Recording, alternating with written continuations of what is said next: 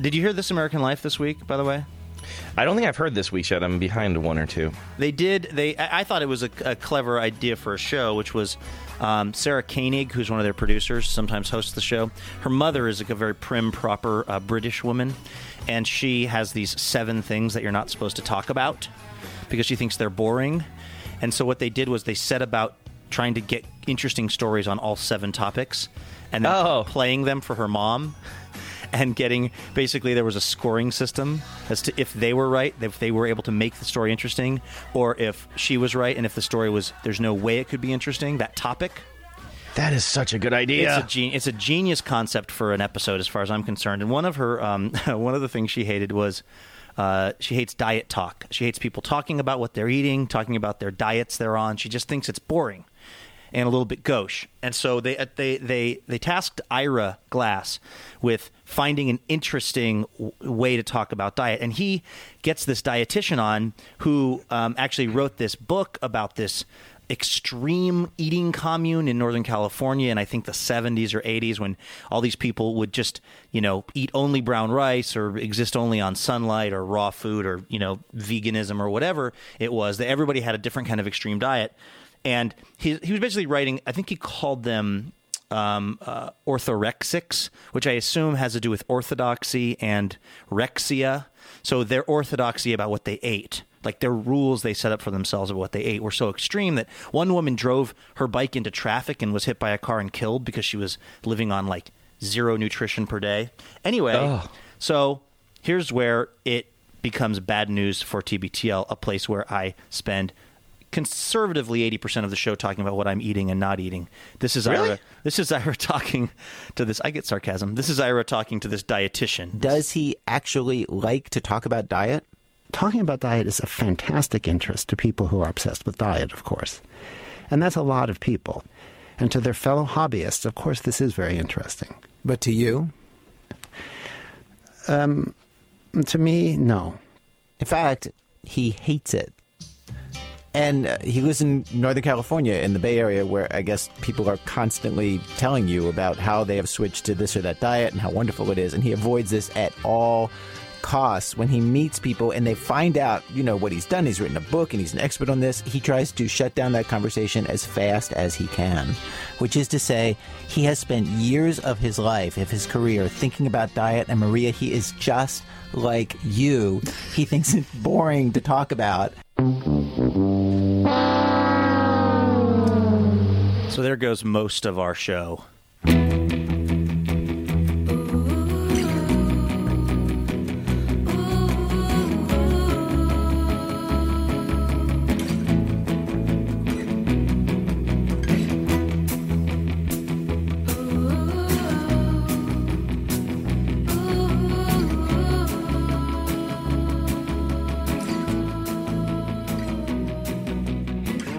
Welcome aboard the Little Red Bandwagon, a podcast inspired by a podcast that's too beautiful to live.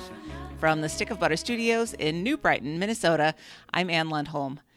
Every Monday we bring you a show where we recap the previous week of TBTL, but this is a Friday clip show where we pick a theme, we listen to some clips, and talk about them. And joining me as always, from Necco Wafer Studios in Linwood, Washington, it's the nice lady, Christy Wise. Hello, Christy. Hello. I'm not sure how I feel about our 2 studio names for this clip show. I think it's fitting. I was just thinking about that as I was doing the intro. Well, as always, we'll start with some general discussion. We'll play and discuss those TBTL clips. We'll clean some house and tell everybody how they can get involved with the show. So, Christy, it's finally time to talk about the biggest topic in the entire TBTL-verse. Oh, for sure. I didn't even think, until we started listening to these clips, I didn't even think about how much it was. I don't think that Luke has talked more about anything. His childhood, his Christianity days, his teenage fatherdom, his career hustling, than he has about his weight and these cockamamie get thin quick schemes. What he's eating and what he's not eating. Right. That day. Well, and it's funny because when he got sober, Andrew made a comment about how alcohol in the early days was its own character, which is very true. Mm-hmm. Diets are as well. Diets and weights are their own character in the show. Mm-hmm. I mean, he spent years with Jen and Sean announcing his weight at the top of every show. Yes. I mean, from night one. Yeah. I have had this topic pinned for several years now. Like I made a tab on the spreadsheet for it, but I could never bring myself to start working on it because the idea of opening up the archive and putting the word diet into the search bar was like totally overwhelming to me. Yeah. I thought I could still be going through clips right now. Oh, yes.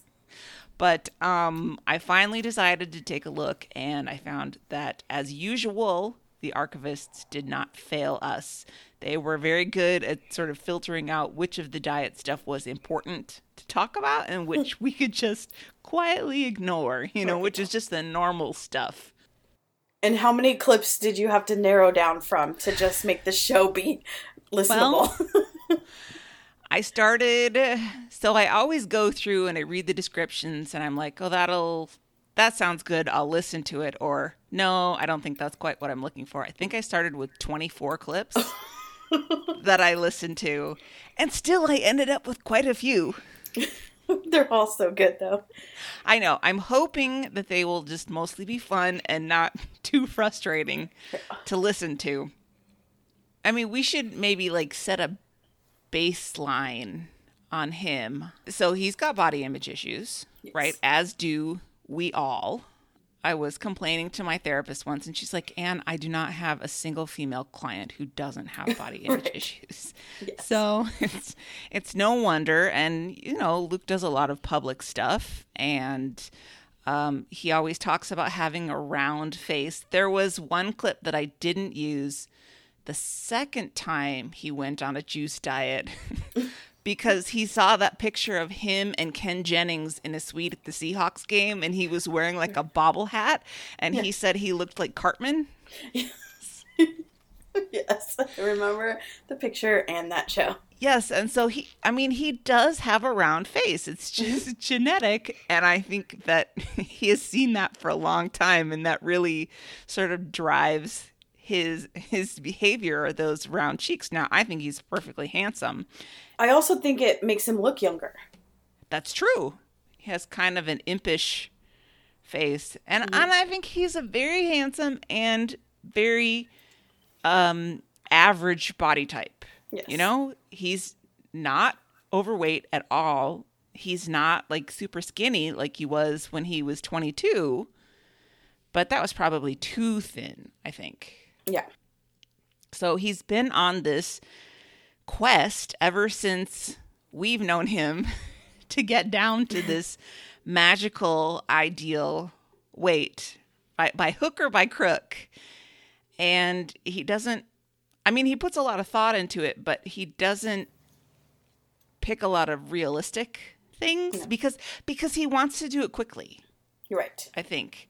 Because he's like, I have this interview I have to do in 3 weeks, and now Right. I want to Lose weigh 15 20 pounds. less. Yeah.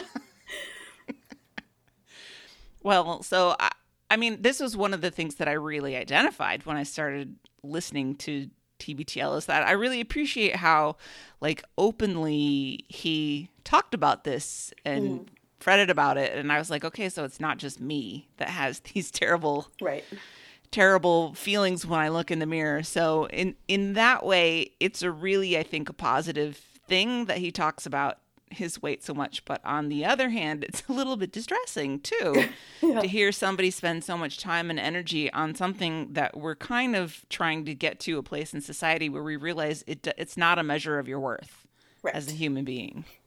And then, of course, just it's so boring sometimes. I'm hoping that because I know that part of the reason that people turn to alcohol and drugs is because they're trying to quiet something, and his is definitely the need to have approval of people, and I think and hope that the work that he's doing now that he's sober will quiet that completely, and it does seem to. He seems very different. In his behaviors that he's doing around food. It seems better. So I'm hoping that eliminates it. Right. It's interesting to think where he's come from listening to the last few months when he's moved into vegetarianism versus where he was 10 years ago with that. And I think the vegetarianism is probably going to stick because he's not doing it for health reasons. Right.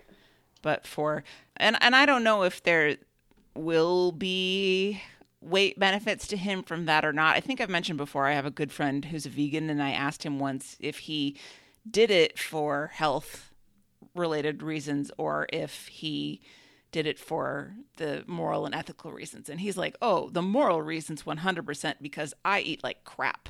He's like, even being a vegan, there is plenty of junk food. Yeah, you can just eat junk food as a vegan. Like Oreos are vegan. Ooh, that is an excellent thing to know.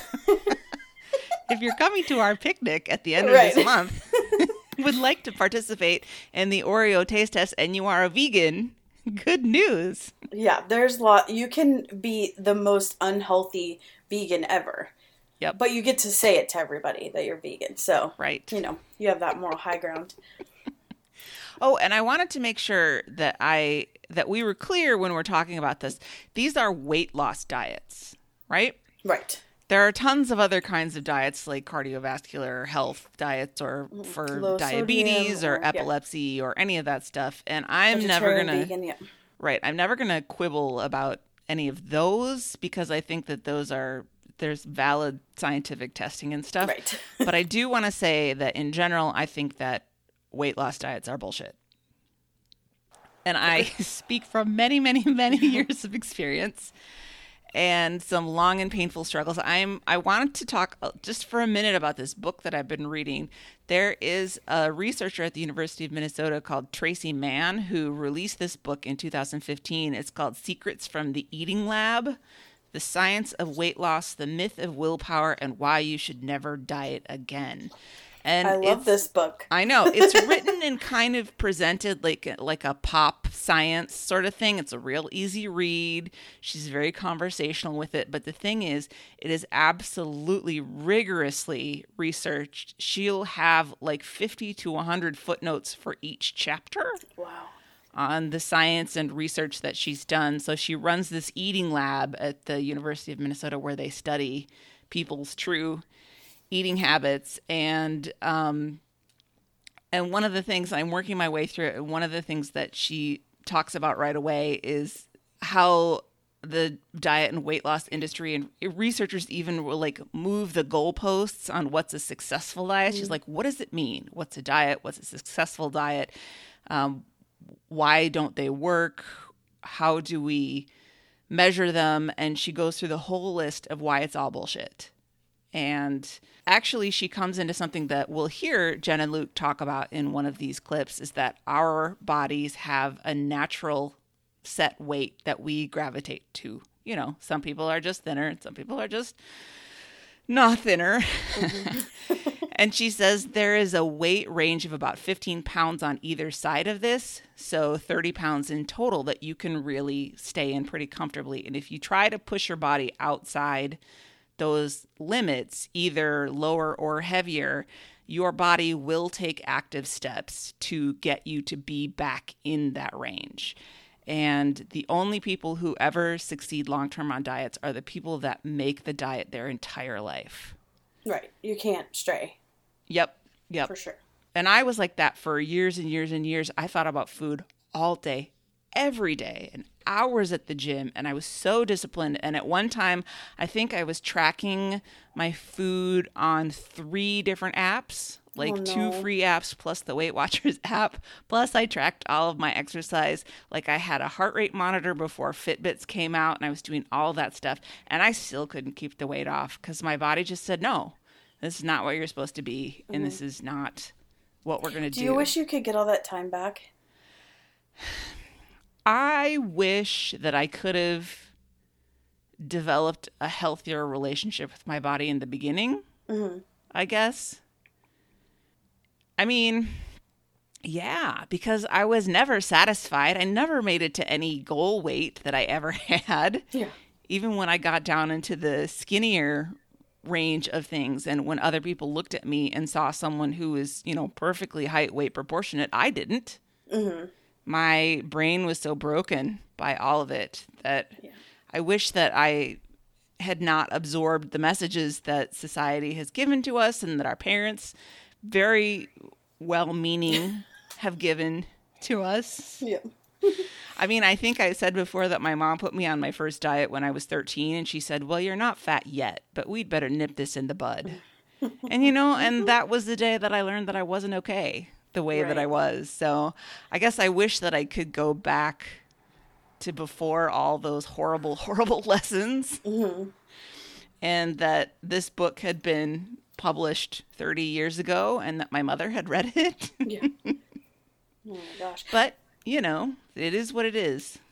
Yeah, I feel like it's not about fixing our bodies. We need to fix our brains. Yep, exactly. And that's a huge thing, especially because since mental health is so, stigmatized here, it's going to take a while. And also, the diet industry is $1 billion. Right. They're not going to let us forget about that. And they're not built on people successfully losing weight. No. They want people to successfully lose a little bit of weight for a short amount of time. And in fact, in this book, she talks about trying to get data from Weight Watchers and Jenny Craig and all the, about what their enrollment numbers are and how many times people repeat the program and how much weight they actually lose. And they're like, oh, we don't have that data. They're like, well, bullshit. Of course you have that data. Yeah, you wouldn't be. Oh my gosh. I need to read this book. I feel good. like I also want to gift it to 1 million people that are in my head right now.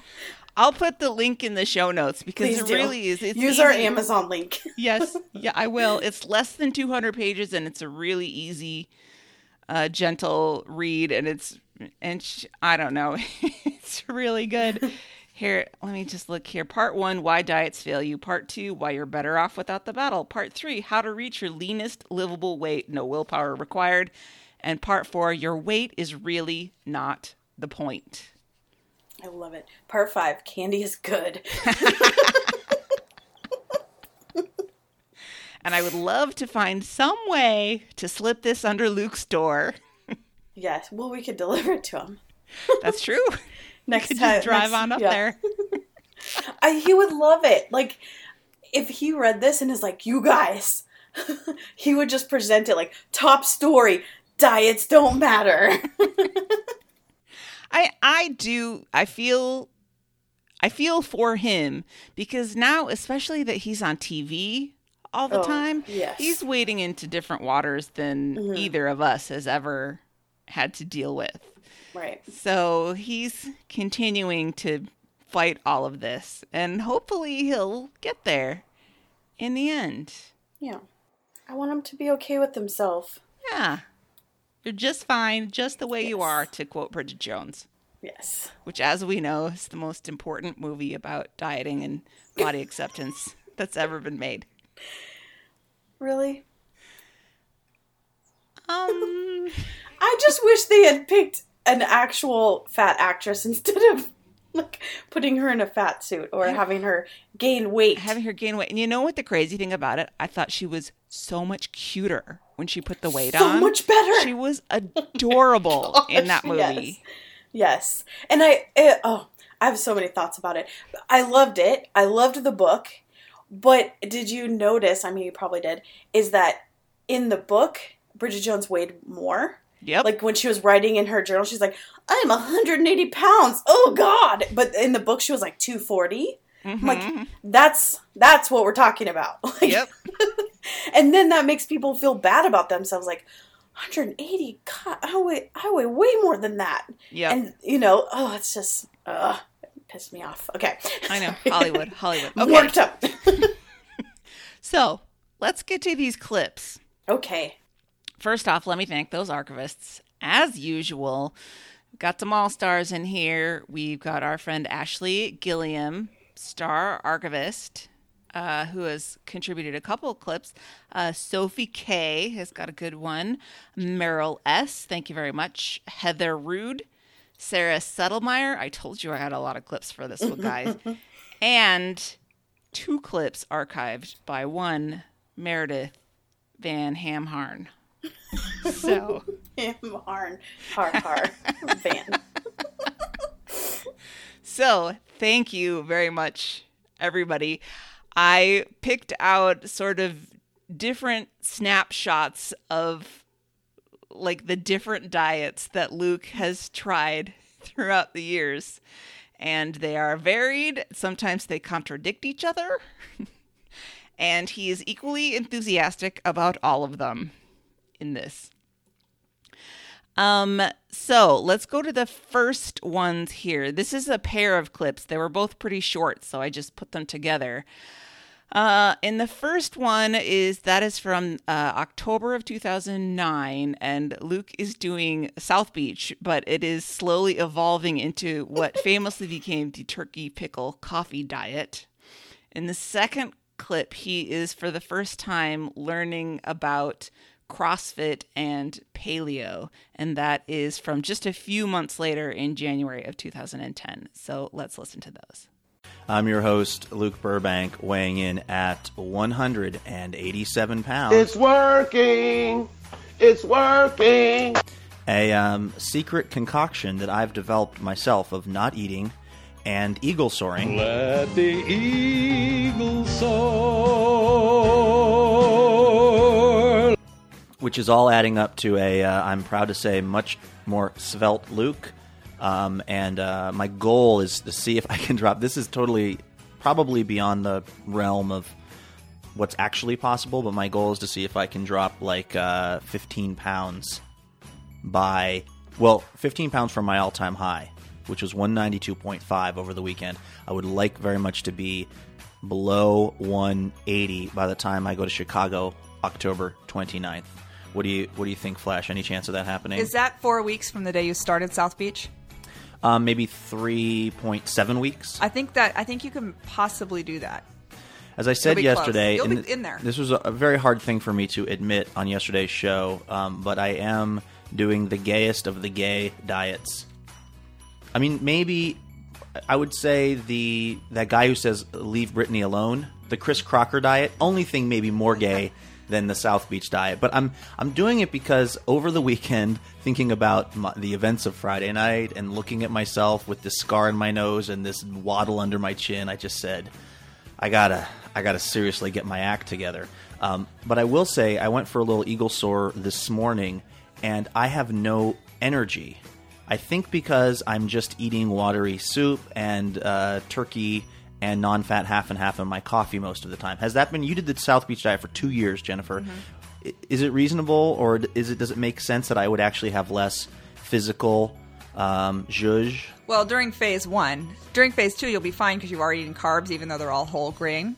But during phase 1, it's really difficult. You should be eating a lot more eggs because you need that protein. You know what? Time. Yeah, and Van and I keep saying every day, we got to go shopping and buy a whole outfit, the larder. Mm-hmm. We don't have a larder, but build a larder and then stock it with all of the things that you need when you're doing the South Beach. And every day I don't get to it, and so then I'm just eating only the things in the refrigerator that seem South Beachy. Mm-hmm. So on a given day, I might just have 3 Claussen pickles, or maybe some turkey, meat from Albertsons or whatever. Not that Albertsons even exists anymore, but it's a very old bag of turkey meat, which could also be why I'm not feeling so hot. No, but today I did this jog, and I never do this. But I had to walk the last third of it. And once I'm moving, because I don't run very fast, and it's really just kind of already just a speed walk on a normal day for me.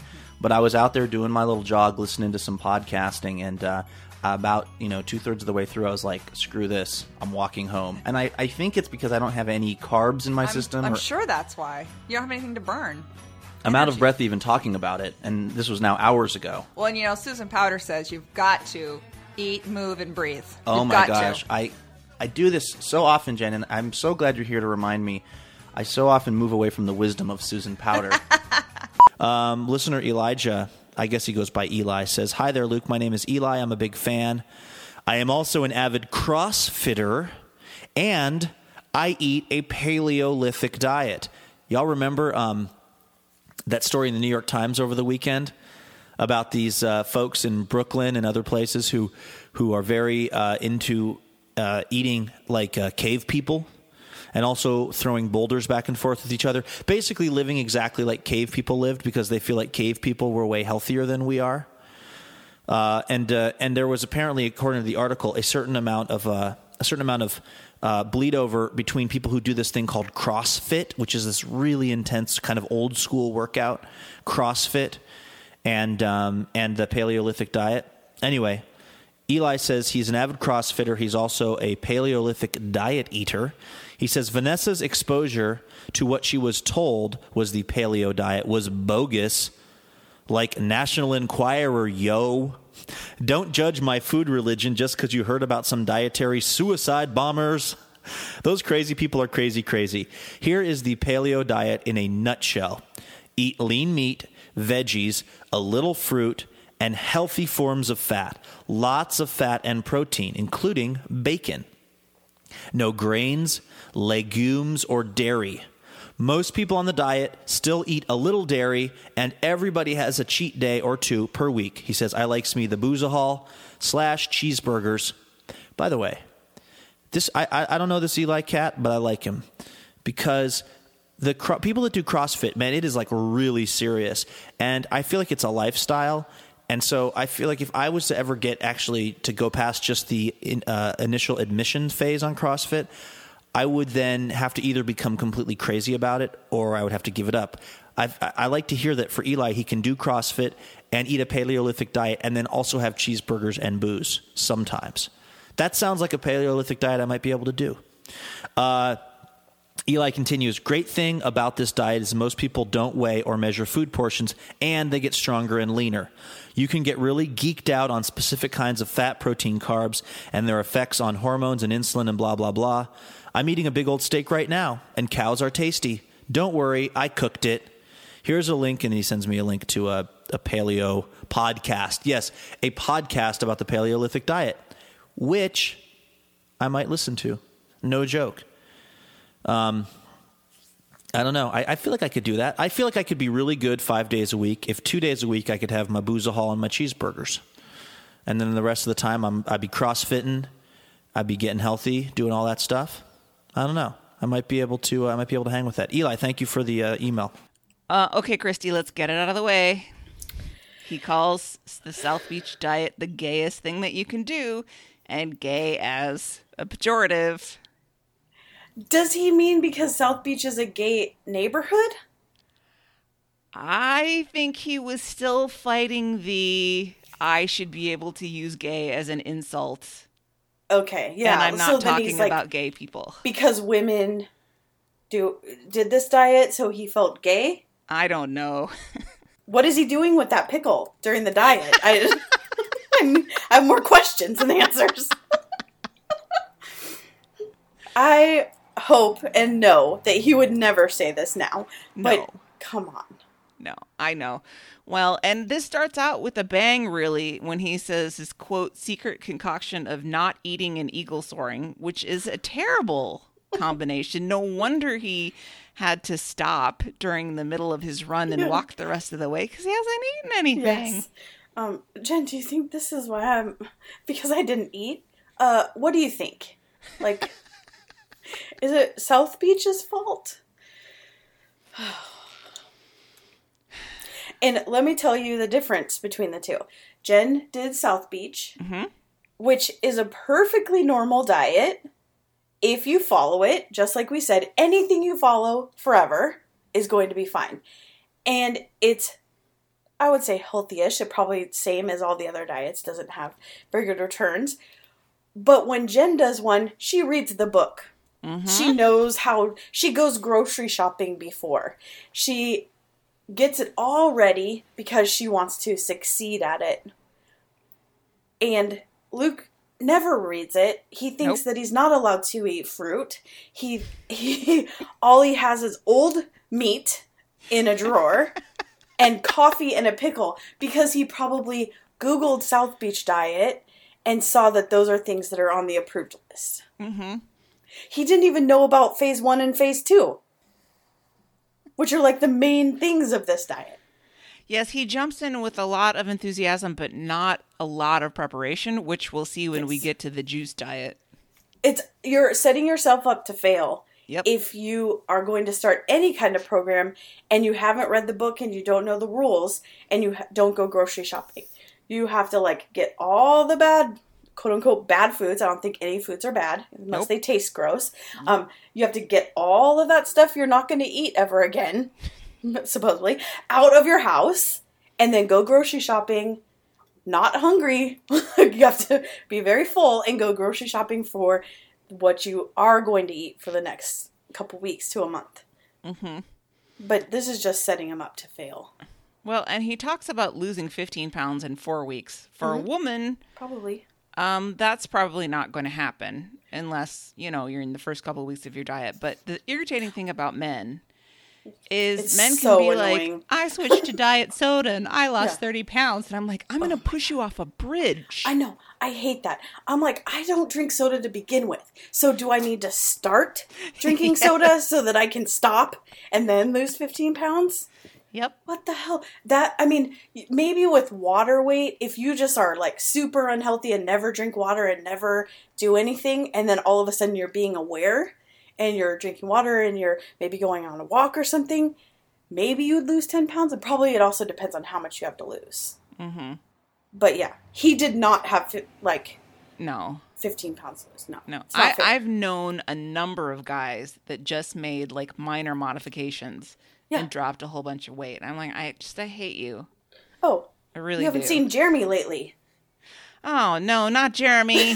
That punk probably lost 35 pounds in the last 4 months. Well, that's it then. I'm going to have to push him off a bridge. Not even trying. All right. Christy, we love our bodies the way they are, remember? Yes. It's fine. It's fine. It's fine. Fine. I loved that Jen invoked Susan Powder. Seattle native. I have not thought of Susan Powder in 20 years, maybe. I honestly don't really even know what her shtick was. I just remember that, I don't either. Super severe haircut. She had a buzz cut, didn't she? Yeah, buzz cut. That was platinum. She went to my same chiropractor, so there was be a couple times when I'd be in the waiting room with her. Oh, wow. She's very severe. Is she just a self-help guru type? I think so. And she had a local radio show, and the only thing I remember is that she adopted a child and was attempting to breastfeed it. Well, that's weird. Yeah, but she went to a midwife, and you put some kind of oils on your feet to create breast milk. I don't know if it worked. I just remember thinking, that's odd. I wonder if that works. Seems unusual, but all right. As long as the kid didn't starve, I guess you can do whatever. Yeah, as long as you also had some backup plan.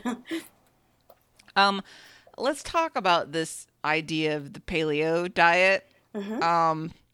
My position is that if you feel good about a diet and it helps you, then you go ahead and do it. People get super defensive about diets. If I were to say, for example, that there's no scientific evidence that the keto diet works better than anything else, people will come out of the trees with hammers and try to beat me and tell me about how I'm wrong and how great it is. I mean, just because there's no evidence that has shown keto diet to be successful for anything other than children with epilepsy, who am I to say? So my position is, as long as the diet is not dangerous for you and makes you happy and you can stay on it, do it. But this paleo diet is some bullshit, right? Well, yeah. That we're looking at, quote, cave people, unquote, to be healthier. Yeah, and it's a very loose interpretation of that because, but you can cook stuff and then there's bacon, and some people do quote unquote dirty paleo and will eat dairy. Well, What? Like, where are you going with that? And then it came out like there's evidence that paleo people actually had some kind of form that would be like wheat, and that they would bake something. So then, now I think it was a dumb name for basically a extreme low carb diet. I just don't know why you would base any diet on the lives of people who died when they were 30. Right. You know? Right. And then I did it. I did it for a while. I think I was paleo-ish for about 2 years. Paleo curious. Yeah. And that one time, so I did that. This was at the beginning of, maybe middle of TBTL. And I had written in when Luke was paleo curious and talking about it a lot. And I wrote in like, oh yeah, I'm doing it and it's working well for me. I was also doing CrossFit 5 days a week. So there's that as well. And then the first time Luke saw me, he's like, tell me more about this paleo diet, because I had lost like kind of a lot of weight for me. And mostly I stuck to it because I had all my meals delivered. Yeah. This is back when I was single and had a lot of disposable money. So I would just... in the middle of the night, someone would drop off breakfast, lunch, dinner, and a snack to my house, and I didn't have to think about it. Oh my God, that sounds so great. If I didn't have to make any food decisions. Yes, right? And so then I was like, okay, I'll do this. Like, it was perfectly portioned for calories. I didn't, if I ever got hungry, which I mostly didn't, outside of it, I just ate nuts. Like, it was perfect. I think I could stick to anything if someone came and made my meals. Wait, did you have glove box nuts like Andrew did? Yes.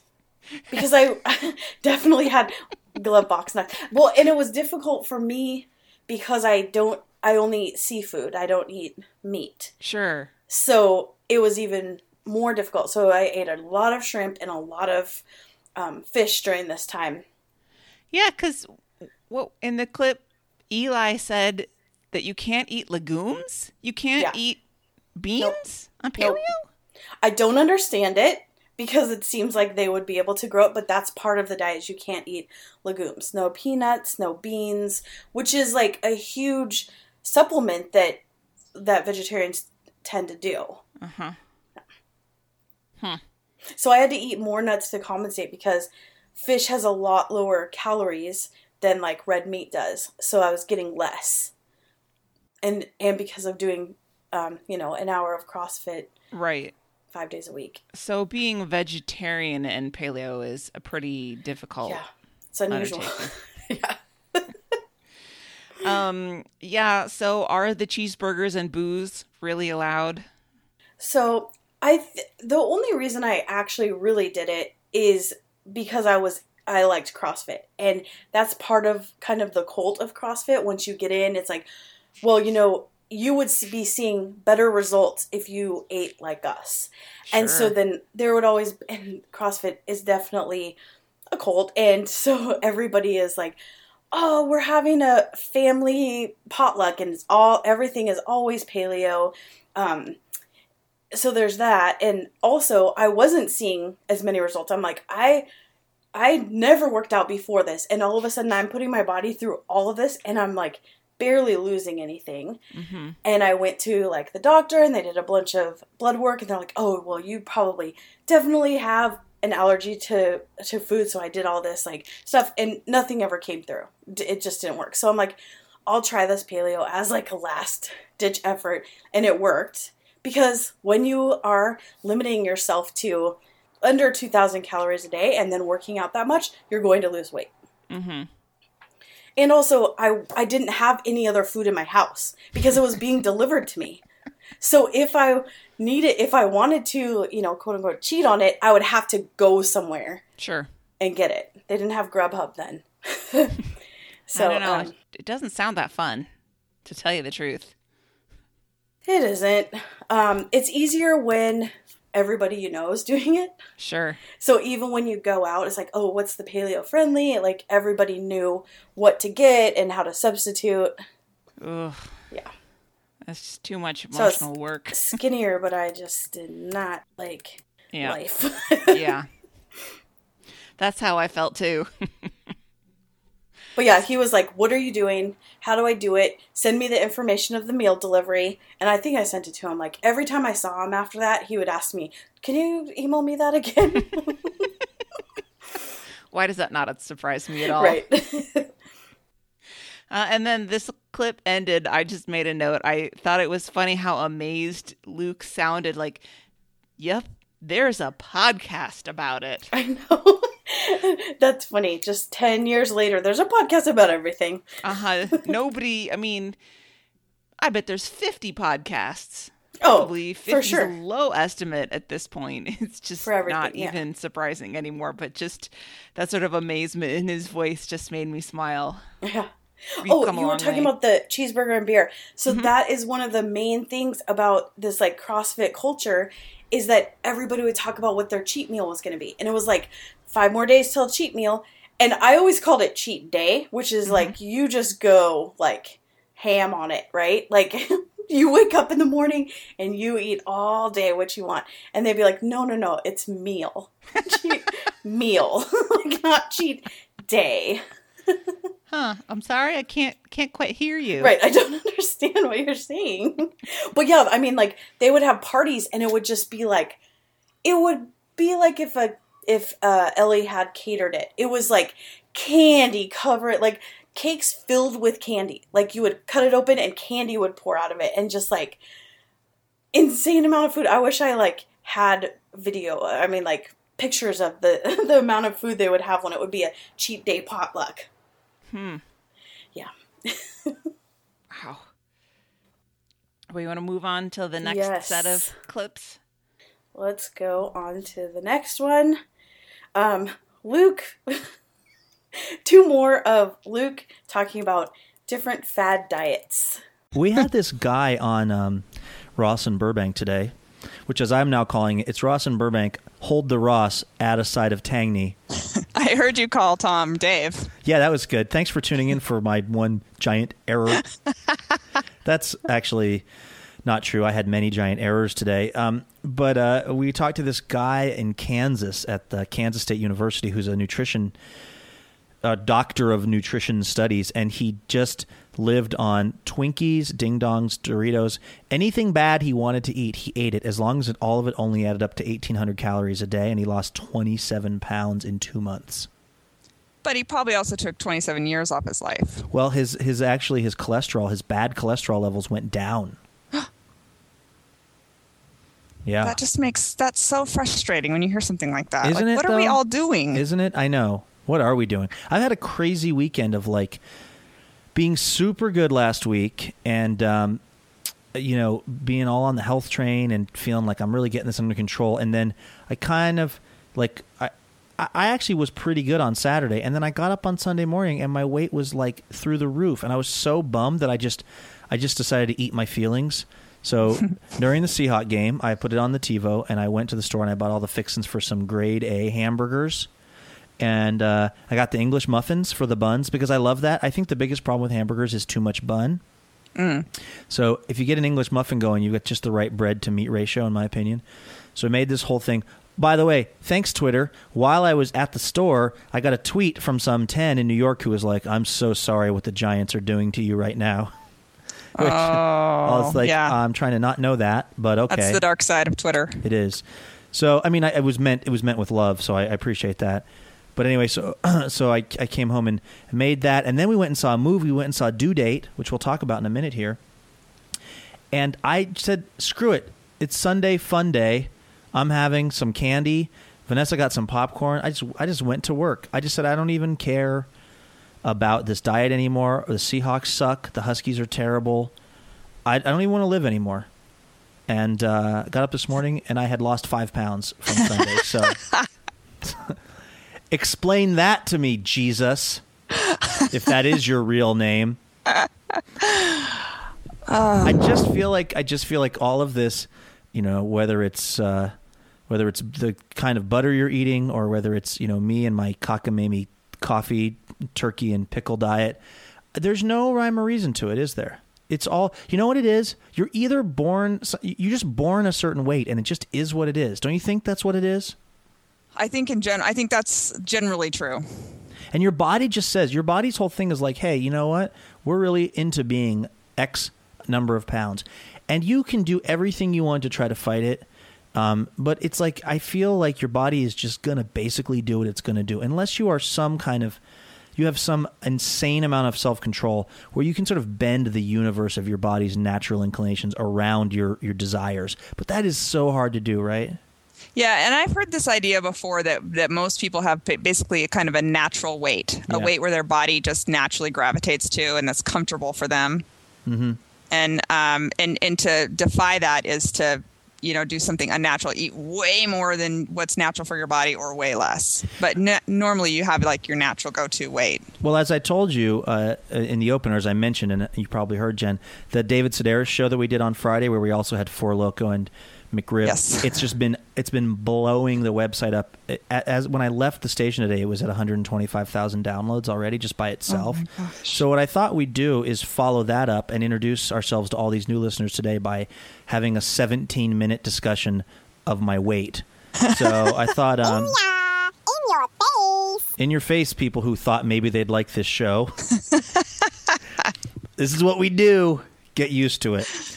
So another thing that happened over the weekend was I received a bunch of emails from people who are really freaked out about my decision to eat 900 calories a day between last week and when I do this thing with Radiolab on Wednesday. And I would like to say it was uniformly negative feedback. It was a lot of people who have had eating disorders, which was, intense. A lot of people who just think it's a bad idea, and mostly just people who demonstrate very little faith in me. Or a lot of faith in me. Well, faith in you to tell me that it's a terrible idea. Yeah. People were CCing you going, I'm letting Jen in on this too because, there needs to be an adult in this conversation. But for those who missed last week's shows, number one, how dare you? Number two, I decided last week that I was going to just get super serious about getting my health on. I'm not drinking during Lent, riding the Little Red Wagon, and also trying to eat better. And I said, screw it, I'm going to see what happens if I eat 900 calories a day. What happens is you lose a shitload of weight if you're a dude and you're also working out. And so all of these people have been emailing me and saying, this is a terrible idea. You're going to lose it, and you're going to eat like 9 pizzas, and you're going to gain it all back. And I would say, how can you have that little faith in me?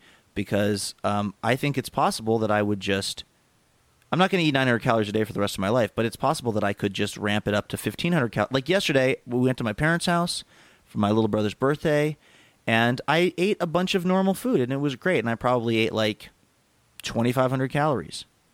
It was totally fine. And today, I'm back to my special Spartan. So I guess that really – actually flies in the face of my plan to only eat 900 calories a day between last week and Wednesday because I totally threw that out the window yesterday. But the point is I'm going to be fine. I appreciate everybody's concern. This is not going to turn into a Tracy Gold, very special Facts of Life. Was that the show she was on? What was No, Growing Pains. This is not going to turn into a very special Growing Pains where I'm the Tracy Gold character. I'm just trying to get my locale on for a few days. Because, she got removed and sent to rehab. Carol was not in the Seaver household for like 6 months. I don't want that to happen here in TBTL land. You don't want to have, using your medical degree from St. Regis University, you don't want to have to remove me from TBTL? For your own good. I appreciate everyone's concern, but I just want to say it's going to be okay. And damn if it's not super helping on the weight loss tip. I'm like, by the way, the worst example of all time. I'm like one notch short of going, everyone should just start, throwing up after every meal. I'm basically encouraging the next most dangerous thing, which is just kind of like stopping eating. But I wanted to allay everyone's fears and tell them I'm going to go back come Wednesday. I'll go back to eating a relatively normal thing. But now that I know these Chicago shows are sold out, we gotta look our best, Jen, and I expect you to do the same. By the way, I'm trying. I expect you to starve yourself in Indiana. Yeah, I won't do that. Worst coworker ever. What do you think? Are you still worried about me, or do you think this is going to be okay? I don't think you should do it, but as long as it's for 1 week and you have binged on one day of it, I'm not that concerned. Exactly. And I'm going to binge on Wednesday as soon as Radiolab's done. So it's really like 5 days and probably not even that much.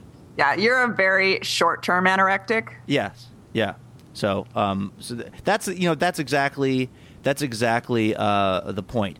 People, they hear me say something and they get really worried because they think like I'm the kind of person that will actually do something in any kind of consistent and long-term way. And what you know about me, Flash, being my friend, is that I can't do anything for more than like 2 or 3 days. So it's completely, there's nothing to worry about, people. Why doesn't Jen ever stop him? Did you think that this is just like an enjoyment? Do you think she would go home at night and go, Jason, listen to this? I think Jen was very good at picking her battles. That's true. And I love, because I just remember these like ideas that he would have and how people would email him and then CC Jen. Like, you can't let him do this. As if she has any control. Yeah, like there's some sort of unit and they have to have agreement on what happens. She isn't married to him. Oh, no, thank God. Yeah, right? Oh, they would have killed each other. Or she would have killed him. Oh, his body would never be found, frankly. I think my favorite part was how Jen sounded so disappointed when she found out that the junk food guy had lost weight and his cholesterol went down. She's like, that's not how this is supposed to work. Right, but now I remember vaguely this researcher being in the news. I don't think his point was that the junk food diet was the way to go. I think his point was that it didn't matter what food you ate as long as you ate less of it. I think he was trying to illustrate the point that it's not low carb or low fat or low whatever. And it's not about your macros and what all of that is, that he could eat Twinkies and just as long as he kept the calories restricted, he could achieve the same results. So I think that Luke really took the wrong lesson from this story. Yes. It is frustrating, though. It is. How did he decide the 900 calories thing? Oh, my God. Now, see, that is worrisome. I'm glad that Jen put it in perspective and said it's only for 5 days and you've already binged on one of the days. Right. So it's not a good idea, but it's not going to hurt you. Because when I saw a registered dietitian, one of the things she talked about is that we need a minimum of 1,100 calories a day just for our body processes to function properly. Or you go into starvation and your body holds on to it. Yep. I thought everyone knew that. Not Luke, apparently. Well, he doesn't seem to have a good idea about what a reasonable calorie intake is anyway, because when he's describing going to his parents' house and he's like, hey, it's some food, like probably like 2,500 calories. And I was like, 2,500 calories at one meal? Well, do you think it was one meal or was it one day? I don't know. I wouldn't eat 2,500 calories in a day anyway. I mean, when I was dieting at my height, I was eating 1,225 calories a day. Mm-hmm. So that would have been 2 days worth of food for me that Luke had at his parents' house. But he was like, 2,500 calories. Yeah, I bet it wasn't. But also he drinks. True. And also he doesn't know how many calories are in anything. No. So he clearly hasn't been a label reader like most women I know. Yeah, maybe he is now that he's looking for sneaky meat and things. Or is he? I don't know. That comes a little bit later. I think with the maturity of a vegetarian, you start looking for sneaky meat. Yep. Well, and Luke, he talks about this, I guess, psychological episode that he had where he felt like he was really, quote unquote, good on the diet for the whole week. And then he weighed himself and he was like, I was up 5 pounds. And so then he just decided to, as you said, go ham. Mm-hmm.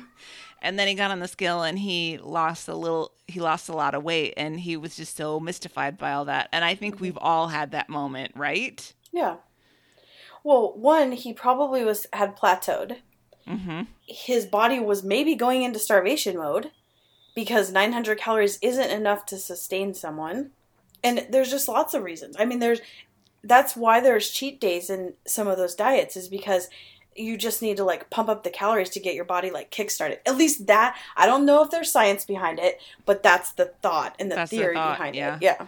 It could be just something Like, he ate a bunch of beef jerky and all the sodium added the weight. And then, he drank some water or whatever and flushed all the sodium out and the weight went away. So... Yeah, or he hadn't pooped in a couple days because he's not eating enough. Well, that can't be. That is not the Luke Burbank that we know. You would have talked about it. I mean, he poops 3 or 4 times a day as far as I can tell. Right.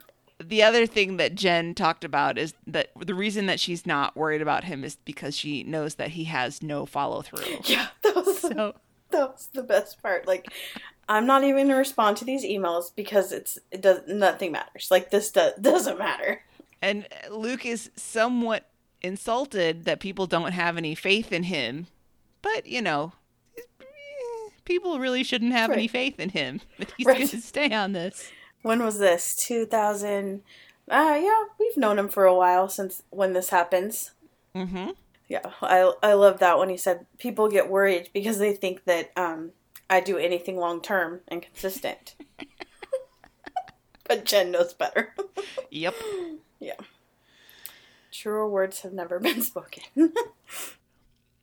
Well, let's go on to the next clip. This is on a subject that Luke talked about a lot for a while. I don't know. I feel like there was a period of time where he was talking about gout a lot. Perhaps it was in 2012 when this clip is from, where Luke thinks that his diet is setting him up to get gout. Anyway, Chris emailed me today with a link to an article called The Red Meat Blues. It's written by a guy named Frank Bruni. Now, Frank Bruni, if you don't know, was the longtime restaurant critic in the New York Times, which makes him one of the most influential restaurant critics in America.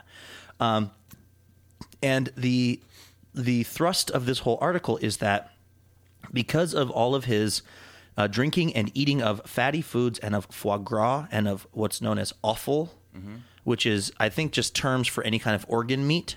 How about au jus? Au jus would be the sauce, right? Au jus. Yeah, the sauce. Yeah. For the French dip. Right. I don't think that would help him. Seriously, I think he probably isn't supposed to have that either. Anything that's fatty and meaty and has no sort of vegetable nature to it, this is all stuff that feeds into having gout, which Frank Bruni from the New York Times has. He says from all of those meals he ate reviewing restaurants, because he was eating tons of foie gras and drinking tons of alcohol and all of this stuff. This only confirms my growing suspicion that everyone in America will have gout at some point. I could see that. I mean, even if you're not eating at the fanciest of restaurants, it's just if you're eating fast food a ton or anything with no veggies, no fruit. Would that be right? I think so. Right. No veggies, no fruit. I don't know if fast food might save you because it's a lot of carbs. I'm not saying it would save you. I'm saying you would also get gout. Well, no, I'm wondering if fast food would be less bad for you. Like if your choice was to eat at McDonald's every day, or your choice was to eat like a steak covered in foie gras every day. Yeah. I honestly don't know which one would bring you to gout quicker. Right. But as we've talked about it a lot on the show the last few weeks, but gout used to be a thing that only really rich people could get because only really rich people could afford to even have the diet that would allow you to have gout. Right. And now it's like so common that every night when you watch TV, you see these commercials for gout medicine, like one where this guy, as we've talked about, is carrying around a big beaker jar of his own urine, right? Which is really upsetting. And I haven't seen that commercial. I've seen another commercial where there's a giant transparent foot, and they kind of show you how the gout sort of attaches to your joints, and then spreads. So you're right, though. I mean, gout has been coming up a lot. Gout is hot for 2012. I thought gout was out, but it's not. The thing is, since I read this, a lot of the other, and we had a listener who emailed in and said that he got gout. He was supposed to go to see the Sarah Vowell reading, I think, that we gave tickets away for a while back, and he had to not go because it turns out to be gout. And I thought that I kept thinking, oh, well, the only people that are going to get gout are people that are like really out of shape or who are just eating a crazy weird diet. But now that I read this thing from Frank Bruni, which is just basically he's going through his list of what he would, a typical meal for him would be like he'd have a martini or two, and then he'd have, some wine with dinner, and then he'd have like a whiskey after dinner, or a scotch rather, and he'd have a big steak. And I thought, that sounds like a delicious meal to me that I would conceivably eat. Right. Multiple nights throughout the week. Also, there is a local comedian. I don't know if you know Derek Sheen. Yes. He does a podcast, he and some other guys, called Delicious Mediocrity, I believe, and is a super nice guy, funny guy. He is one of the first people that told me about slow carb diet. Okay. And I heard from another source, I don't mean to put him on blast here, but it was on Twitter, so I guess it's okay. I heard Derek got gout from doing slow carb. Really? So what's slow carb? Just eating less carbs? It's eating way less carbs, which means you end up by default eating a lot of meat, you eat a lot of steak, a lot of pork. Well, then that makes total sense. And you also, I find myself drinking a fair amount because I'm not having the fun of like eating a big thing of French fries or like a delicious carb thing. So I make it up with whiskey. So I treat myself to some whiskey. What do you generally eat, like for dinner? Do you eat fish? Fish is good? I try to. What I'm trying to do is not just eat only like the fattiest of red meats, because that's supposed to be not great for you. So you're on the slow carb right now? I've been on the slow carb for I'm 186 today. I'm actually down 14 pounds. Years old? Oh, pounds. Okay. I look good for 186, don't you think? Pretty good. No, I've been doing this thing, the slow carb thing, for a long time, and now, well, for me, a long time, considering the lifespan of most of my ridiculous diets, right? How long has this been then, did you say? I want to say 2 months. The listeners probably know. It's funny, there are people who listen to the show that track the time span of my life much more closely than I do, even though it's my actual life. Hey, that's helpful. Yeah, it is. Someone probably knows when I started this. I think my memory is it's around 2 months. But basically what I've been doing is setting myself up to have gout. And now because of that, right after I read this article, I was in the other room, I was in the dining room when I read this. Yeah. I walked back here to kind of like set things up for the show, and I swear I feel a pain in my big toe. Really? The joint of my big toe, which is totally where you get gout. Is that where it starts, or is that for whatever reason the toe, the big toe in particular, is very susceptible to gout and the uric acid. The uric acid. Yeah. I will report to everyone I have not been drinking human urine, mine nor anyone else's, which is a way you can get gout. What about animal urine? No, I've cut that down to once a week. On my cheat day, I will have a little raccoon pee, just a little bit. So do you think you can get gout from slow carb? I think if this person really did get gout from a diet, it's probably because they're just eating too much of something. Right. I mean, I don't think that Luke is accurate in trying to compare his diet to how the New York Times food critic eats. I mean, he goes to these high-end restaurant, and I mean, they talk about how he orders the foie gras and all the awful, well, that really doesn't sound that great to me. And I think Luke really sort of got attached to the idea that Frank Bruni talked about how much he would drink at those meals. And Luke was doing some pretty heavy drinking, and I think he sort of connected that. And as you pointed out, he thought that he shouldn't be eating fruit. Right. Vegetables and fruit are the enemies. See, that's why I never could do low carb. Any diet that tells you to limit your fruit and vegetable intake, I think, is seriously misguided.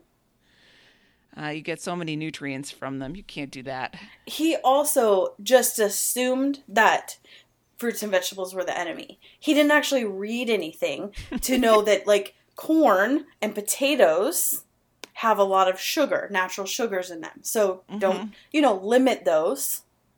But, like, peas and beans and carrots have a lot of sugar. Just like pick and choose. Right. Well, and we'll get to this in here's another preview of the juice diet clip where he gets confused about how you're supposed to consume the fruits and vegetables, if they should be just squeezed or whether you should include some of the actual fruit itself and not just the juice. It's because the fruit comes with fiber to regulate the sugar in it. So as long as you eat the whole apple instead of squeezing the juice, you're going to be fine. Right. Or add a bunch of other sugar. Yep. So, yeah, he's got these gaps that he never quite figures out, but he's very worried about getting gout. I did like that he talked about the pain in his big toe, and he was convinced that it was the start of gout. Yeah, he probably was Googling it, pain in toe, and that was one of the things. Oh, yeah. Luke is one of those people who should not be allowed to access WebMD. Yeah, yeah. It should be blocked on his computer. Carrie needs to just block that. Yep. I don't remember these gout medication commercials. No, do you? I don't either. I think we're not watching the right TV. I guess, yeah, he just watches those Home and Garden, which is definitely geared towards older people. The shows he watches, the demographic is like Bobby and 80-year-olds. So you're going to have adult diapers, you're going to have catheters, gout, catheters. Yeah, lots of different, those chairs that stand you up. Oh, yeah. And how about the lift that you put on your railing that takes you up the stairs? Yes. That one. For sure. I want one of those. Me too. I fell down the stairs a couple of weeks ago. I have some very nice bruises on parts of my body that I cannot show to people. You're also so tall. You have such a far way to fall. I know. It's Japan, and I was just thinking if I had one of those chairs, I could just ride it down the stairs, and then I wouldn't fall. I think you would get annoyed with how slow it is, though. Probably. Sean is delightful. Yes. In this clip. But you can always count on him to take it to a weird place. When Luke says he's not drinking any human urine, and Sean's like, how about animal urine? Thank you, Sean. Yes. All right, should we go to the next one? Yes, please. This is Luke Goes on a Juice Diet. Part 1, 2, 3? Part 1. This is the original juice diet. Juice diet. I just can't believe it because it was 2013 that the first one happened. But so let's listen. I also, the other thing that I'm doing this week, which is really, this is actually probably the main topic of conversation for the whole show today, which I love juice. I decided I'm going to do this, try to do a juice fast. I don't think fast is the right word, by the way. I'm going to try to get all my nutrition and calories through juice, like vegetable and fruit juices, for a few days, and just see if I can kind of maybe put myself on the path to having a less portly 2013. And is that because you have a fondness for juice? No, I don't even like juice. Despite this sound effect, I love juice. I actually dislike juice. That's the funny part. I am not a person who really likes juice. Are you being serious? I'm being very serious. Well, so how does this all start? I don't even know anything really about juice fasts. Like, I've heard of people like kind of doing cleanses and stuff, but it sounds like that's not what you're talking about. No, this is not that.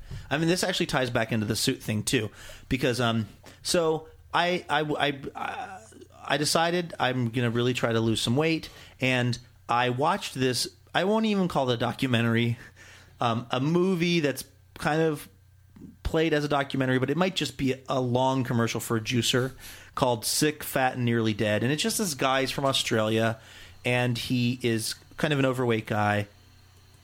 It's just the toilet refilling. Oh, I thought maybe that was the juicer. Nothing to be worried about. He's just this Australian guy, and he comes to America, and he decides he wants to lose weight, so he's just going to only drink these juices, which are made of vegetables and fruits. And that's all he's going to drink for, I think he does it for 60 or 90 days, and he loses a crap load of weight doing it. So I watched that, and I was like, my eyes are wide open. Like, I don't think I'm going to do it for 60 days, and I don't think that's necessarily healthy or what you should do. But I thought, it might not be the worst thing for me to just kind of like, here's what I like about the idea, the simplicity of it. When I'm doing a diet, if there's all this stuff I can and can't eat, if there's like I have to remember to have certain things in the house. I'm always trying to find a way at the restaurant or at the taco time to have them modify something so it fits into the parameters of this thing.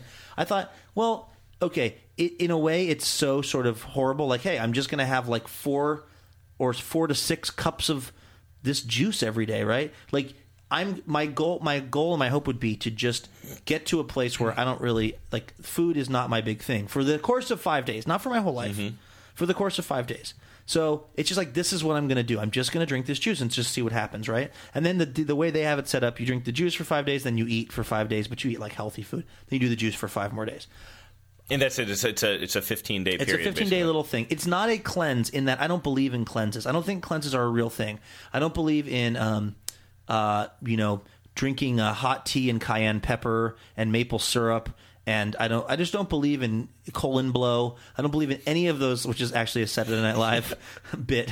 I don't believe in any. I'm not doing this for any woo-woo reasons. And let me explain where I'm going with this part of the conversation. Because I bought the juicer last night at Macy's. First, I went to Bed Bath & Beyond, and they didn't have the right kind. They had one kind of like the one I wanted, but they didn't have the exact one. The basic difference being aesthetics. Okay. The one I bought looks more stainless steelish. The other one was more plasticky. The other one was more plasticky looking. And you'll be damned if you're going to do this for 10 days with a plastic juicer. That's right. Well, I figured, it's going to be a family heirloom. I'm going to hand it down. Yes. It's also not a juicer. I'm sorry. It's a juice. What is it? Juice pump? No, it's a juice fountain. Because I learned one of the notions is that if you use a juice thing that basically squeezes the juice out, that's better than something that just shreds it all. Because if it just shreds it, supposedly it removes possibly some of the nutrition or whatever. Let me say this. So wait, this one. So it's better if it shreds. No, it's worse if it shreds. I'm sure it's negligible if there's any difference at all. Okay. Just telling you the school of thought. Okay, yeah. But I'm kind of going in a lot of directions, partly because I haven't eaten all day. Yeah. So I'm feeling scattered. I want to apologize for that. You look downright anemic. So last night I bought the juicer. First, I went to the Bed Bath & Beyond. They didn't have. Well, I was looking at it, and this guy who's like the most buff human I've ever met, his like kid, 20 years old, and super ripped, walked up to me and goes, "Thinking about getting a juicer?" I was like, "Yeah." He goes, "Breville, all the way." Just some guy who's apparently the world's most like enthusiastic juice person, walks up to me and goes, "Thinking about getting a juicer?" I was like, "Yeah." He goes, "Get the Breville, no question." I love the fact that he probably just works undercover for Breville. That's working. He's just like wandering around the aisles. I was going to get that one anyway because it's reasonably priced and I actually read some reviews online, but I said to him, I was like, "Yeah, but I wanted to get the other one," and he goes, "Oh yeah, I got that one. It's at Macy's."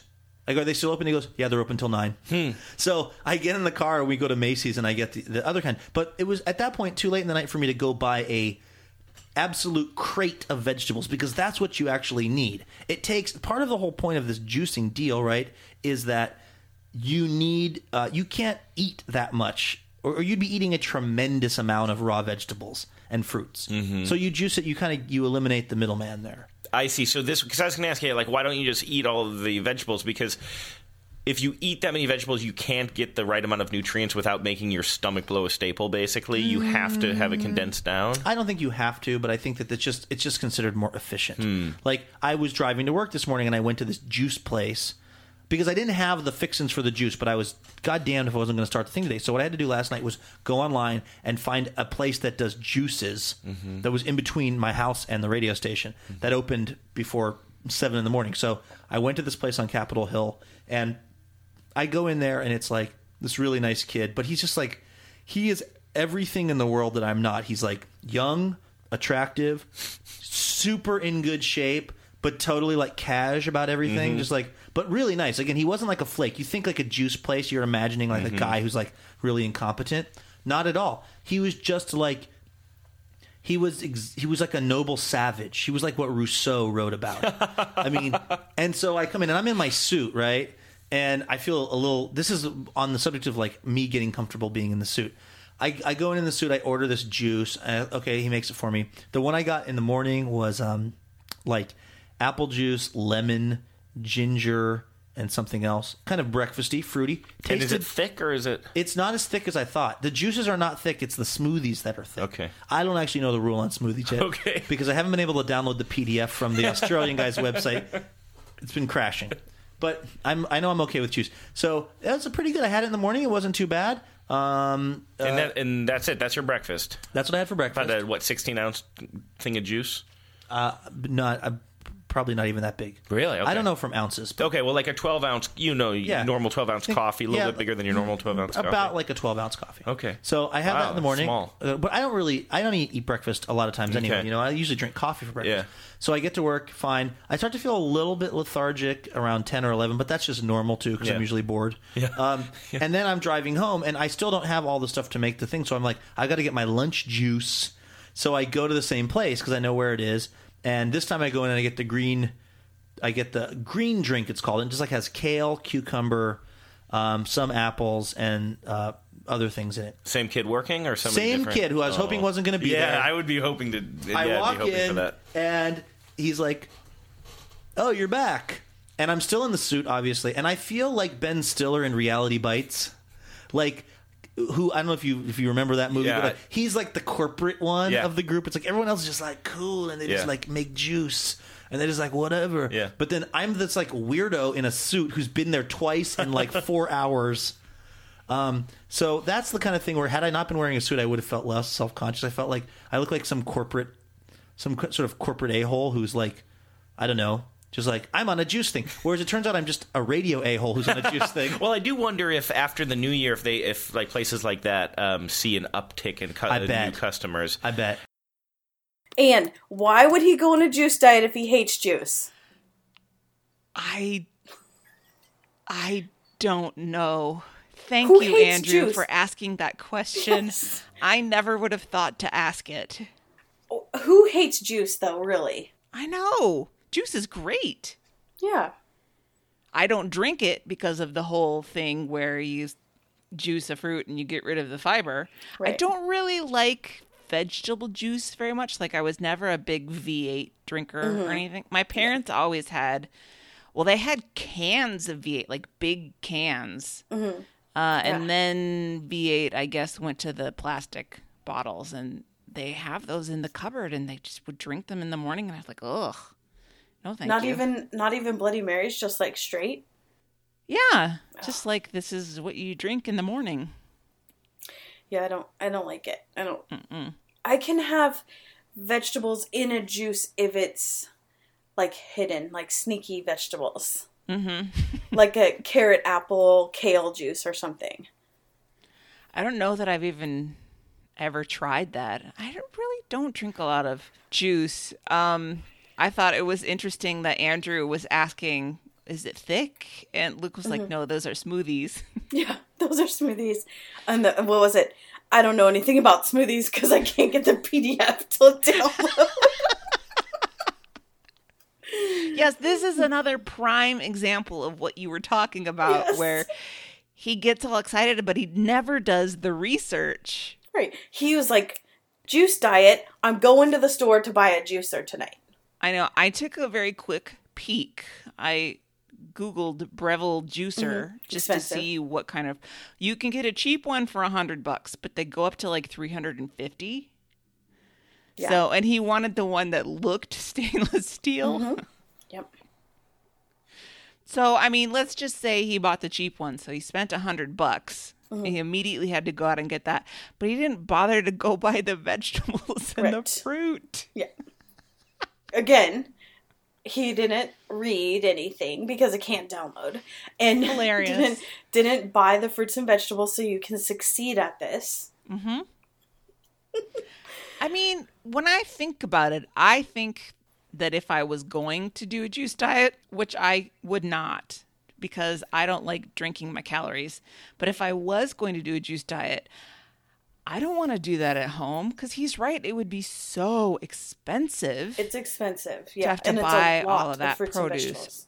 Yep. I would rather go to the juice store, the juice bar, and buy a $8 smoothie.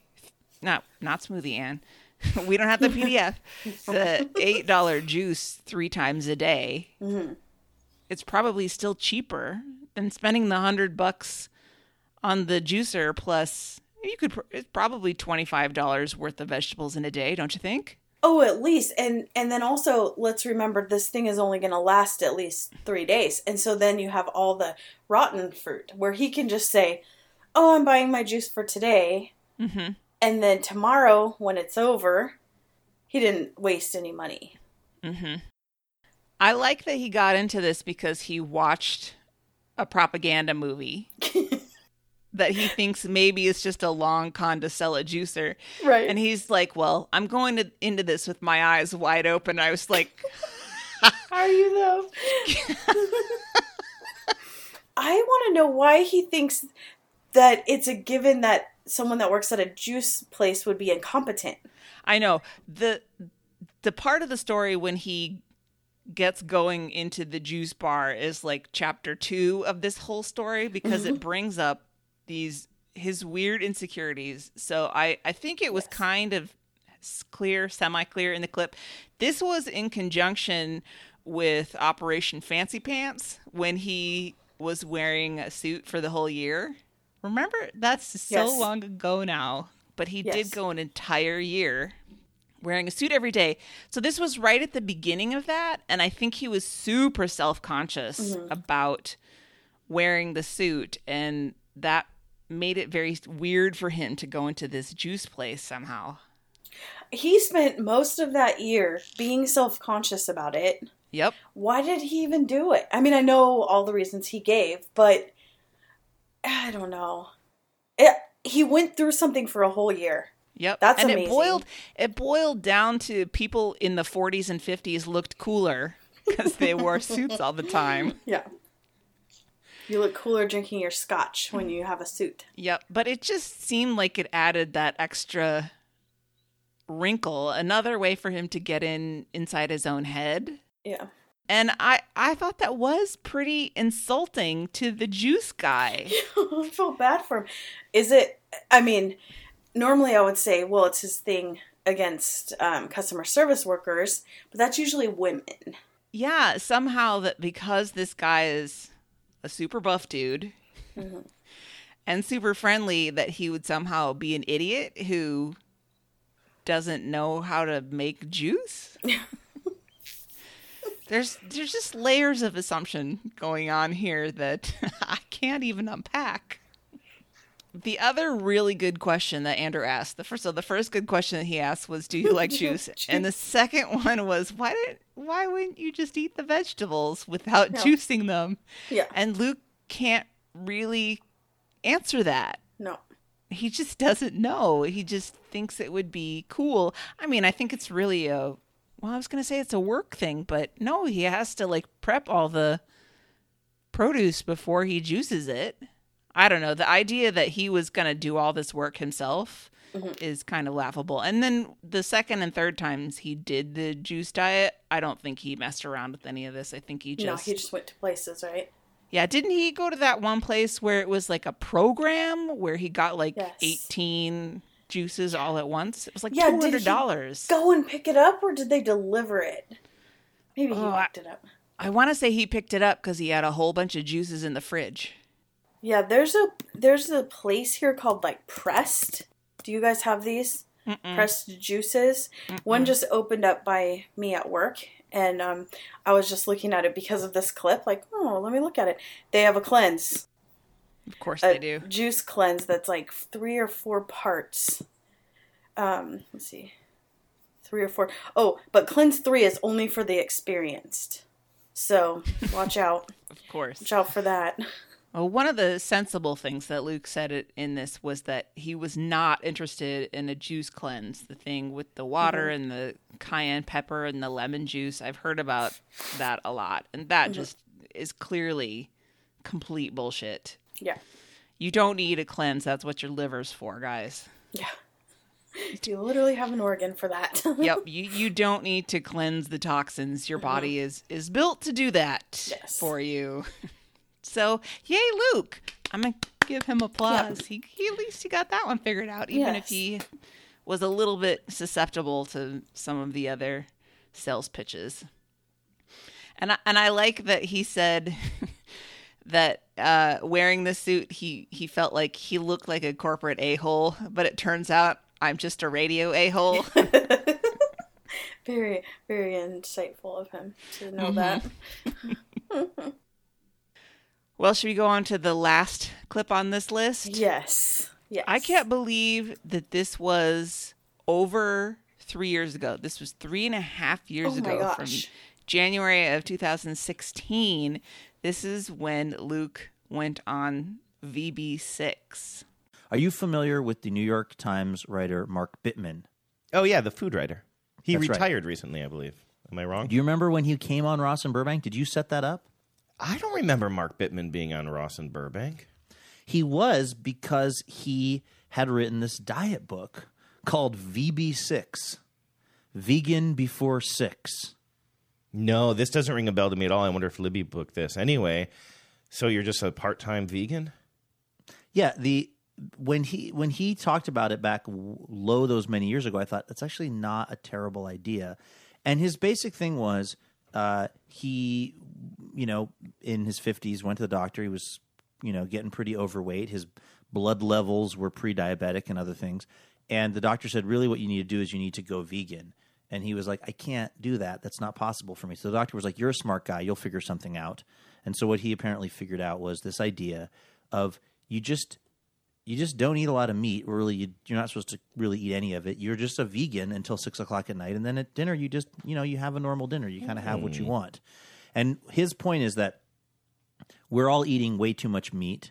And I will say this, I've been on just about every single kind of cockamamie diet scheme that you can have or think of. And by the way, this is coming to you from the man who invented the turkey lunch meat pickle and coffee diet.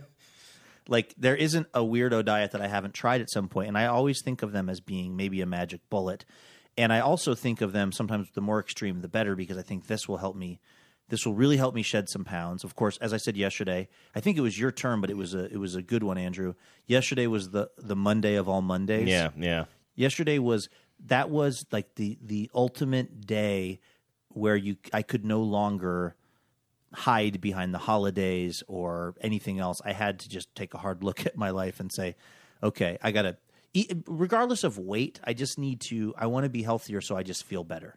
And that didn't spark you. I mean, that's what I was a little bit surprised about. Usually on days when people are kind of like, boom, today's the day that I'm going to get it all together. Usually that kind of puts people and you too. I mean, you've been here before. This isn't your first self-esteem rodeo. Barely made sense. Usually people are kind of like, good, let's hit it. You know what I mean? You and I usually talk around noon or 1. And, by that part of the day, it's kind of like, I've got this brand new diet. I've got these goals. I'm going to kill them. Like, it isn't usually until Wednesday that the depression starts to hit. Well, one, it didn't help that I weighed myself yesterday morning. And as I told you off air, I'm at a weight where I need to lose what for me is a fairly considerable amount of weight to get down to a weight that I thought I was probably at, if that makes any sense. Yes. Like I was like, oh, I'm probably in a certain range.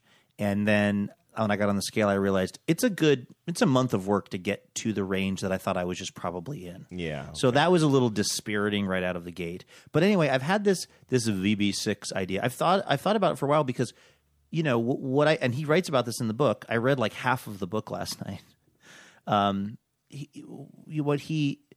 What he writes about is that, most diets that are effective are really hard to stay on because they mean a really radical change in your life, and they mean giving up something that you probably like. Like low carb is the thing that's the most effective in my experience at actually helping me lose weight. But it's really hard to like never eat carbs again because carbs are delicious. And also we kind of need them for certain things. Yeah. So his thing is you basically lay off the bad stuff throughout the day. You just eat more fruits and vegetables. Like I had an apple today for a snack, which would have been verboten to me because I've always been on this low carb thing where I'm like, fruit is the enemy.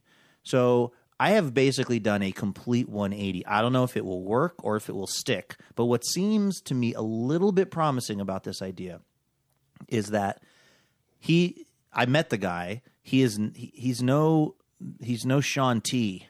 He's no Tony Horton. He's not some fitness crazed guy. He's not he's just like a normal guy who looks like a pretty normal dude in his 50s, which by the way, I will take. Christy, I did not realize at the time that Mark Bittman had created VB6.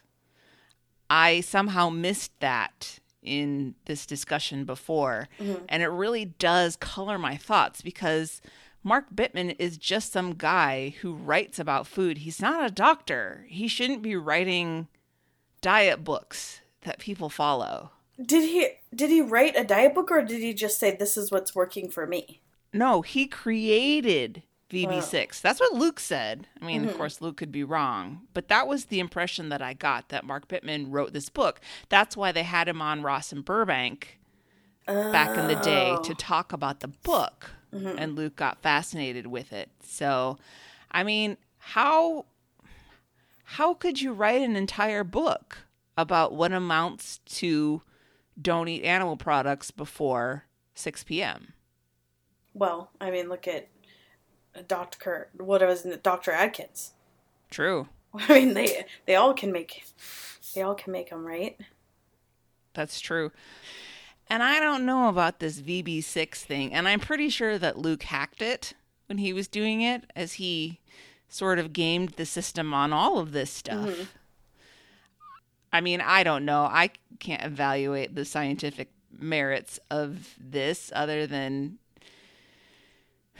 it probably keeps your eating tone down during the day, but then Luke can go out and eat a steak and, eat like Frank Bruni. Eat it at 5. Yeah. Have some cocktails and some foie gras and a well-done steak. And I don't know. I think you need more discipline. And I think Luke needs stricter rules.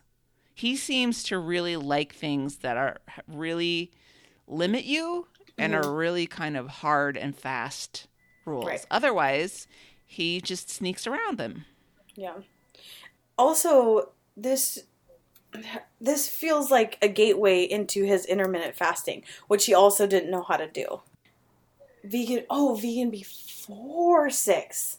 I was like, oh, yeah, I mean, this is easy to do. And then it also doesn't limit you because you could just eat all your meals after 6.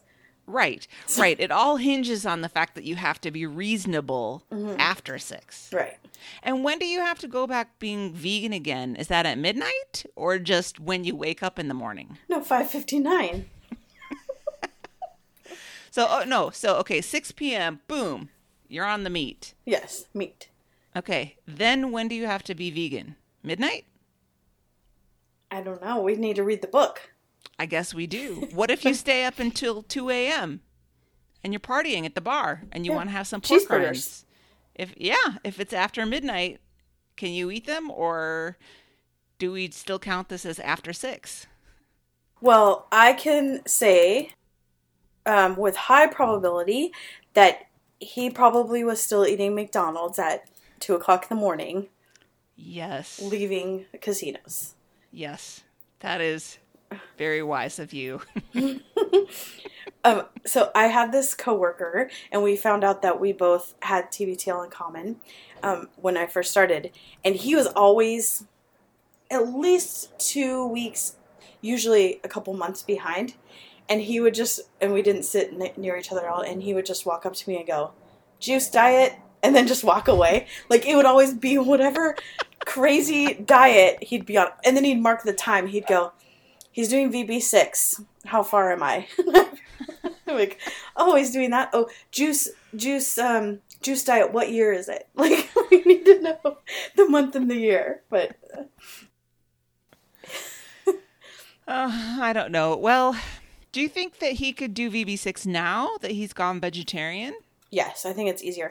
He's choosing a lot of vegan options already, which is interesting. Yeah. He is.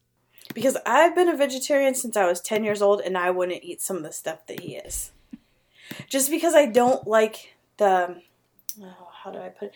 The, like, factory-created meat options. I just am not into that. To each their own. I just don't like the flavor and the texture of it, usually. Right. And stuff like tofu is a little weird sometimes. Yes, I also love cheese. That is a consideration. Yeah. I mean, I was vegan maybe throughout my life, maybe for a year total. I couldn't do it. But Luke is at a place in his life where, he seems pretty happy with this vegetarian stuff. So, and maybe now that, like you say, he's not going to the casino and getting hammered, he won't have those like late night craving things. He might actually be able to do something like VB6, and it might be healthy for him. Yeah. I like that better than intermittent fasting. Yeah. Is there science behind that? I don't know. I haven't read up on that. I think it's probably the same as anything else. I think it's really amounts to calorie deficit. But I don't know. I think a lot of those Hollywood stars do intermittent fasting. I know Dax has talked about that on his podcast. My sister and brother-in-law have done it. They always are doing something. Like they'll like eat whatever they want for months and months, and then like, okay, South Beach starts tomorrow. Then it was, I think they're doing keto right now, but it was like intermittent fasting starts tomorrow, and they'd always have like these things that they were doing. I get desperately hungry. I don't think I could do intermittent fasting. We have a couple doctors that listen, so if they want to weigh in and they have like science backing it to tell us about it, that would be interesting. Because I know my sister does no eating until 11 a.m. and then stops at 8 and eats whatever she wants in there. That's kind of old school. I don't think that works either. Yeah, but my brother-in-law does 1 to 8 and also does low carb. I think the stuff about like those diets, I think there may be effects from, or they say, don't eat 3 hours before bedtime, which that's a part of, right? I think if there are effects from those, they're very, very small. It's just that when the journalists write about that, they don't really understand enough about science to be able to communicate that very effectively. Yeah, or if you just are someone who eats or grazes all day from when you wake up to when you go to sleep, and then you just and you make that time shorter, you're going to naturally eat less calories. Yep. But in the end, remember, we love ourselves as we are. And Oreo cookies at 10 p.m. taste the best. Oh my God, yes. I'm going to duck into some of those, the birthday cake Oreos tonight. Oh my gosh. Well then, we better get to housekeeping. We have merchandise in the merchandise store. If you would like to represent, feel free to visit us there on our website. The Archive Project, I was going to say it continues, but it's let's just say it's in stasis. Yes. Right now. We'll get back to it. We'll get on it. We're taking a break. We're all taking a break. Yeah. And we'll get back to the Archive Project. If you buy things on Amazon, and I feel like maybe one or two of you do occasionally, if you want to use our affiliate link, littleredbandwagon.com/Amazon, and kick a few pennies from your purchase our way, it really helps us tremendously. And I will put a link to Secrets from the Eating Lab by Dr. Tracy Mann, if anybody wants to check it out. It's a really good book, and hopefully it will make you feel better about yourself and what you're doing with your life and your body. And finally, the picnic is coming. We are making plans. Christy, I'm really excited for you to reveal what your itinerary for me for the weekend is. I'm so excited I don't get to do this much with work anymore, and so I'm so excited. You've been working and planning, and I love it. I think it's awesome. But if you are in the area or even close to the area, we would love for you to come and hang out with us, bring something to share, or if it's hard for you to bring something, like you can't transport it, don't worry about it too much. There's always tons of food. People are generous. So the most important thing is that we want to see you. We want to reconnect with friends that we've met before, and we want to meet new friends. If you've never come before, please do come. For the first time in history, all of your LRB hosts will be gathered in the same place at the same time. It's very exciting. This hasn't ever happened, I don't think, right? Nope. Never. Because when we've traveled, there's always someone missing. Mm-hmm. And so it's great. We really want to hang out with all the Wagoneers and make new friends. Make new friends and see the old ones too. So please join us. And then vote for who your favorite is. Yes, there will be ballots distributed. We will leave Mike's name off the ballot. because he's a convicted felon. He cannot. When you're voting, just keep in mind that I do mail baked goods occasionally. True. All right. You too can get involved with the show. You can go to littleredbandwagon.com.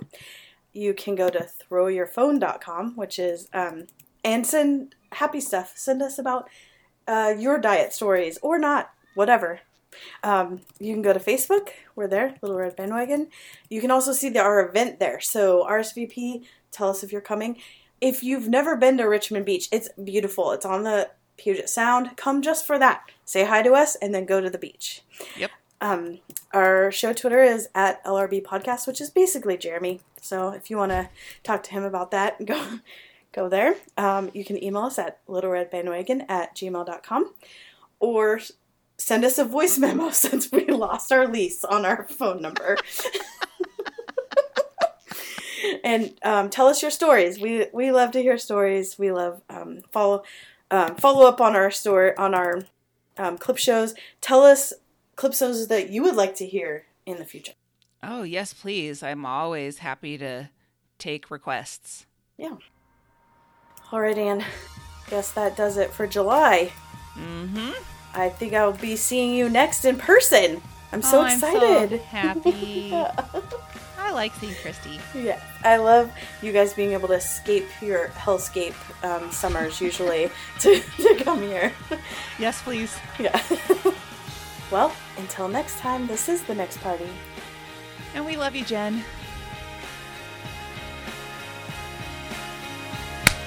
Nailed it.